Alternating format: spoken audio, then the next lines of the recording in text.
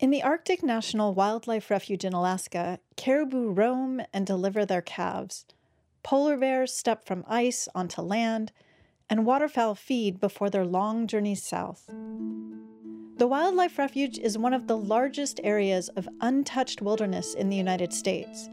Since the 1980s, it's also been coveted for untapped oil and gas thought to lie underground. Until now, federal regulations have protected the land, but in its final months, the Trump administration began a firm push to open 1.6 million acres for drilling.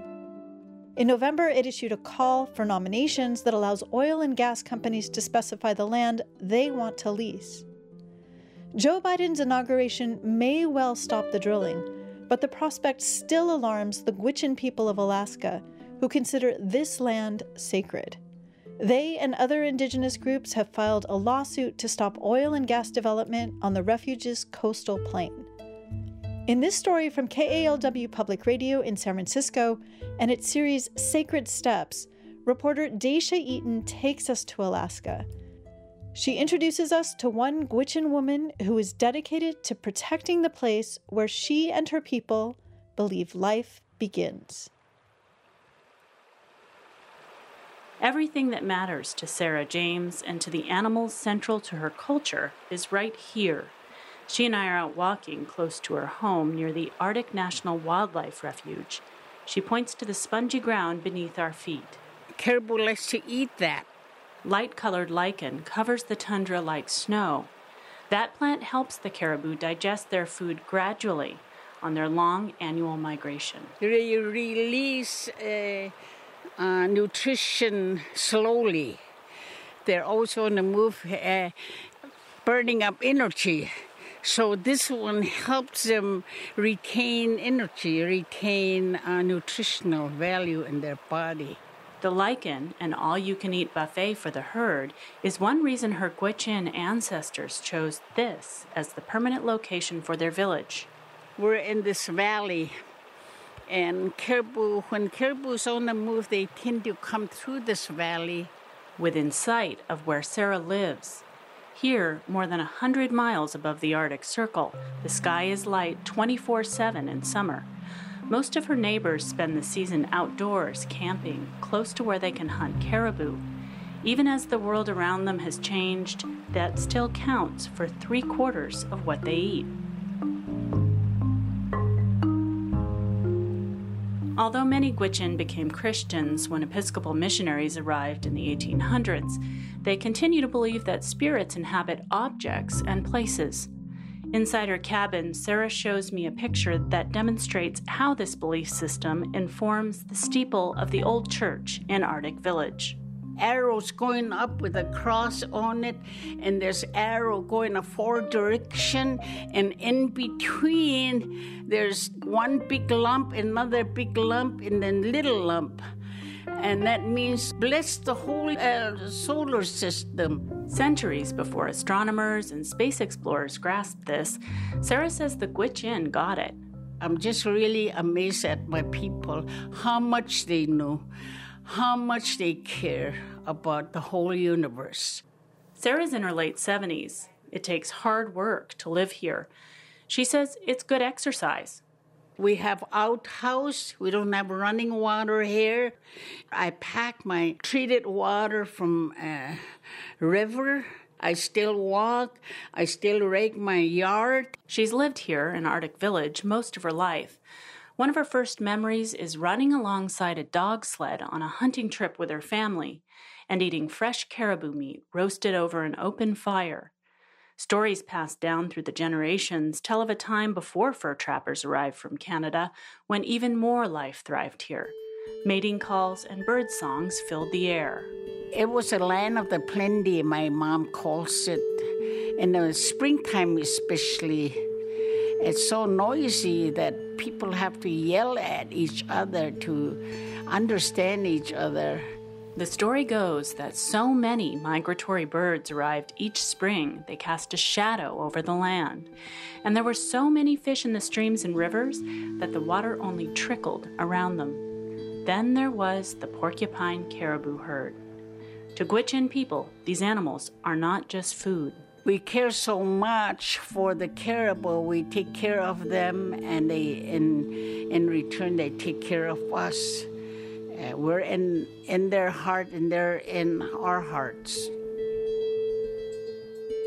Alaska's political leaders have different ideas about what the refuge where the caribou roam is good for. That's generated decades of tension between them and the Gwich'in. Since the late 50s, before Alaska's statehood, the federal government expanded that area for protection. But the prospect of oil and gas development in the refuge has glimmered like a mirage. The government has studied that possibility. Today, Alaska is the only state that doesn't impose income tax or sales tax on its people. Oil production in other parts of the state made that possible. Sarah and her people, the Netsai Gwich'in, would rather protect the wildlife refuge than allow oil drilling there. They say the process of oil extraction will threaten the caribou on which they depend, and they contend that the fossil fuel economy isn't sustainable. Recycle, reuse, reduce, and refuse. And use less oil until we don't have to use oil anymore. And that's what Netsai Gwich'in is all about. We want to teach the world in a good way why we say no to oil, and that's our mission.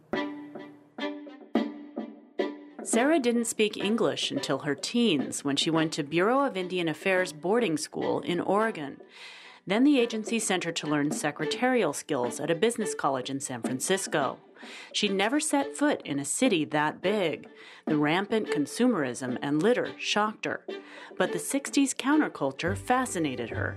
So did the convergence of young indigenous people bent on self-determination. When one of them invited Sarah on a boat ride to Alcatraz Island, she had no idea that the spur-of-the-moment sail with her new friends would make history. To the great white father and all his people, we, the Native Americans, reclaim the land known as Alcatraz Island in the name of all American Indians by right of discovery. The occupation lasted 19 months, from November 1969 to June 1971.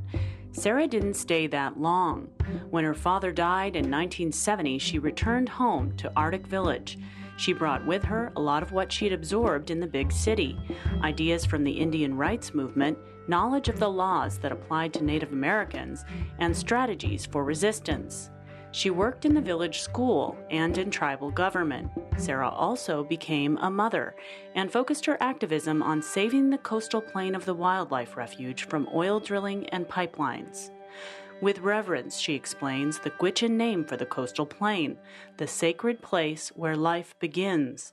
That's because every June for thousands of years, the porcupine caribou herd has given birth on that narrow strip of land to the north, inside the refuge. It's very small, limited area, coastal plain. Only place that porcupine caribou could have their calf safely, quiet, private, and clean. And every birth needs that. Noise from oil drilling and industrial development drives these animals away. They're not able to deliver their offspring anywhere else. They can't do it on the foothills. There's predators there. They can't do it on the mountain. It's too cold. So the only place is that one small coastal area up in the coastal plain of the Arctic National Wildlife Refuge. After they give birth, they nurse and raise their calves until fall, when they move south through the mountains, right down to where we're visiting.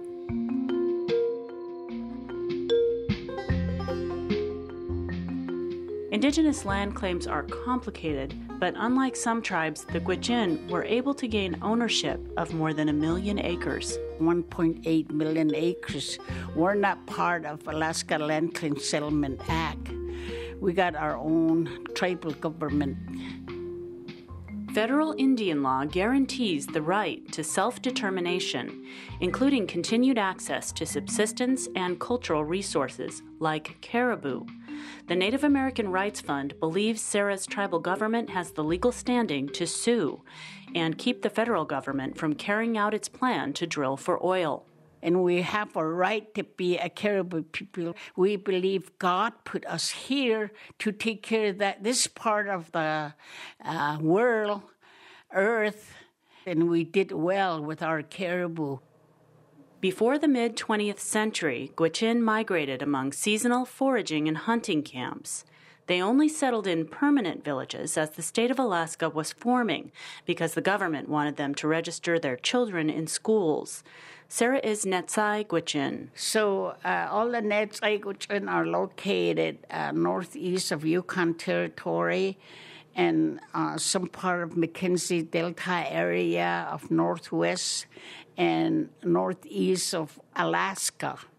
We're all one nation of Netsai Gwich'in.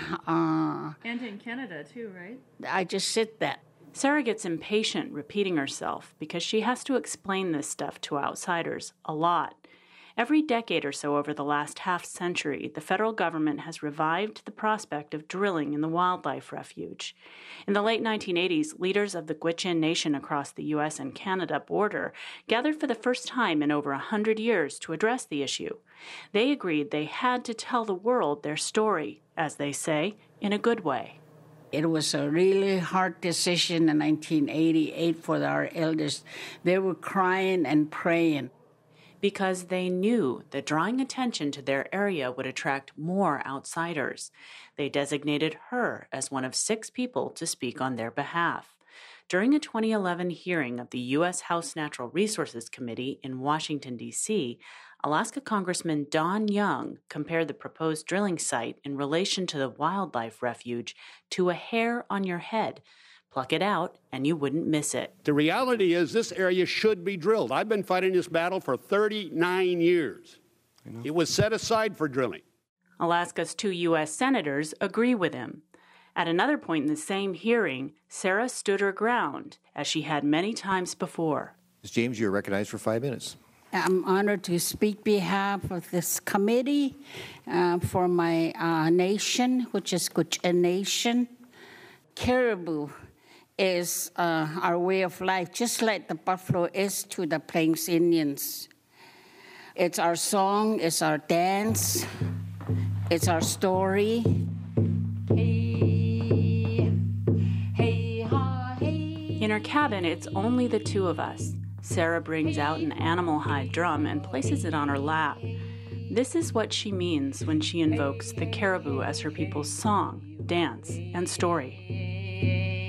This, the Caribou Skin Hut Dance Song, is a traditional welcome song of the Netsai Gwich'in people. Sarah says it came about when the Netsai were starving, and a shaman shared with them his dream about the caribou. To survive, he said, the human inhabitants would need to be like the caribou, adaptable, on the move, together. Back in bow and arrow day before the first contact, we used to live in caribou skin hut. In addition to the skin huts made from caribou, the Gwich'in used every other part of the animal to make tools, clothes, and household items. They accommodated waves of newcomers, the French-Canadian trappers from Hudson Bay, the Americans, and others. We are welcome people. It didn't do us many times. It didn't help us to welcome, but overall, it's a good practice for our people. We're our generous people. We are welcome people. And today we have to survive together because we welcomed them when they first came to our country. And we have to live together side by side. Until very recently, the Gwich'in were able to hold off outsiders' attempts to drill in the area. Then, in 2017, Congress passed the Trump administration's Tax Cuts and Jobs Act. It included a provision that required the Interior Department to approve at least 2 lease sales for drilling in the refuge within 10 years. That agency's Bureau of Land Management has filed a final environmental impact statement. The Interior Department plans to hold a lease sale by the end of 2020. In her worldview, Sarah James says, this makes no sense. My people always say they believe in Christianity. Even before that, they practice the same practice. It's just that they don't have a story behind the 10 Commandments. We kept that. and taking care of the environment because the Creator made it good. To show me this environment, Sarah revs up her four-wheel all-terrain vehicle, and I hop on behind. Everybody gets around town this way.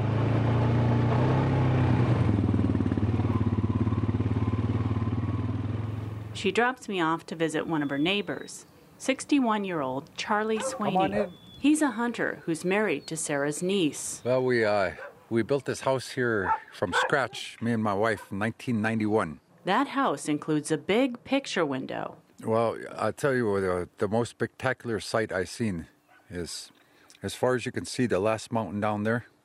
From there, all the way across to the entire other side of the mountain here was a line of caribou from back to back, lined up. I don't know how many thousands that was, but it lasted about 8 hours straight. One straight line of caribou, tail to tail. And up on the other side of the mountains, where the tundra sweeps up into the foothills from the coast, the caribou move across the calving and nursery grounds with their young. They sound like this. They're feeding on plants packed with nutrients. Thousands of female caribou gather here with their new calves, as they do each spring. Their grunts are the way the cows and their babies call to each other. As they walk, the herd sounds and moves like a river. Their hooves and foot joints go click, click. It's the longest migration of any land mammal on Earth. Tens of thousands of caribou trekking as many as 3,000 miles every year. Charlie says people here want to rely on caribou instead of imported, store-bought food that costs 2 or 3 times what it does in Alaska's cities. You might say that, there's not much money here, or that only seasonal jobs and all that, and some people might think that we're poor wives, but you look at this lifestyle, this is a rich lifestyle here. And that means everything to people here. Most people in Arctic Village earn around $20,000 a year or less. Farther south along the banks of the Yukon River, other Gwich'in people also depend on the same herd. That's why 19-year-old Araya Stofa has joined the movement to protect the refuge. Over the summer, she returned from college in Iowa to work with the nonprofit Gwich'in Steering Committee, which Sarah founded with other leaders in the 80s. Being able to subsistence hunt and go get your own food is a blessing. A lot of people don't realize it until they're taken out of the village and have to go to the grocery store. But there's something in the inside that makes you feel so much better to harvest your own food. And there is a spiritual connection. That connection is critical for young Gwich'in like her. Like when I left for school out of state, I felt lost. Similar feelings of displacement contribute to high rates of substance abuse and suicide among young Alaska Natives. And I feel like if we didn't have the porcupine caribou herd anymore, I feel like that's how everybody else would feel too. They would feel lost because our ancestors built such a strong relationship with them, and I feel like that passed down to us. Many people her age view oil and gas extraction as modern-day colonization. Part of Sarah's work is about ensuring that young people have a future here. You may have heard the indigenous idea that it's necessary to think 7 generations ahead. Sarah says with what we know about climate change and the renewable energy and technological advances on the horizon, there will be more need to preserve the ecosystem here than to extract more oil from it. Sometimes she imagines that earlier generations' lives were better. I can't go back to bow and arrow like I want to.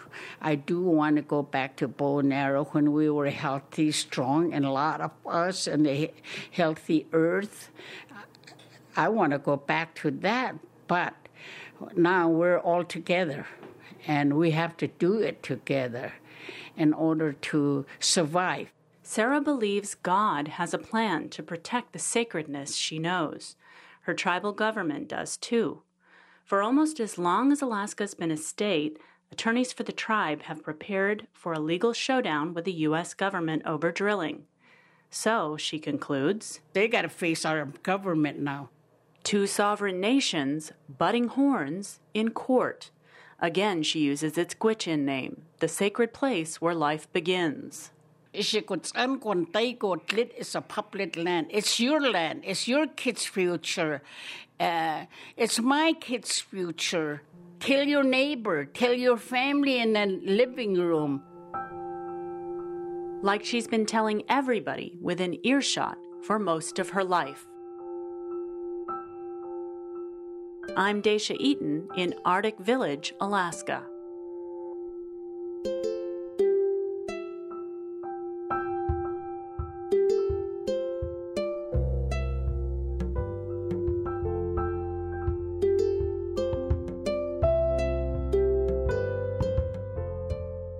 That story was part of a series out of KALW Public Radio called Sacred Steps. It was reported by Daisha Eaton. The archival tape you heard is from the documentary film Taking Alcatraz. Caribou recordings are from the soundscape artist Richard Nelson. Sacred Steps is a collaboration with KALW's The Spiritual Edge and USC's Center for Religion and Civic Culture. The Alaska Humanities Forum also supported the reporting. Cheryl Duvall is the Sacred Steps editor, Tarek Fuda is the engineer. You can find photos from this story and others from Sacred Steps at kalw.org. I'm Judy Silber, executive editor of The Spiritual Edge. Thanks for listening.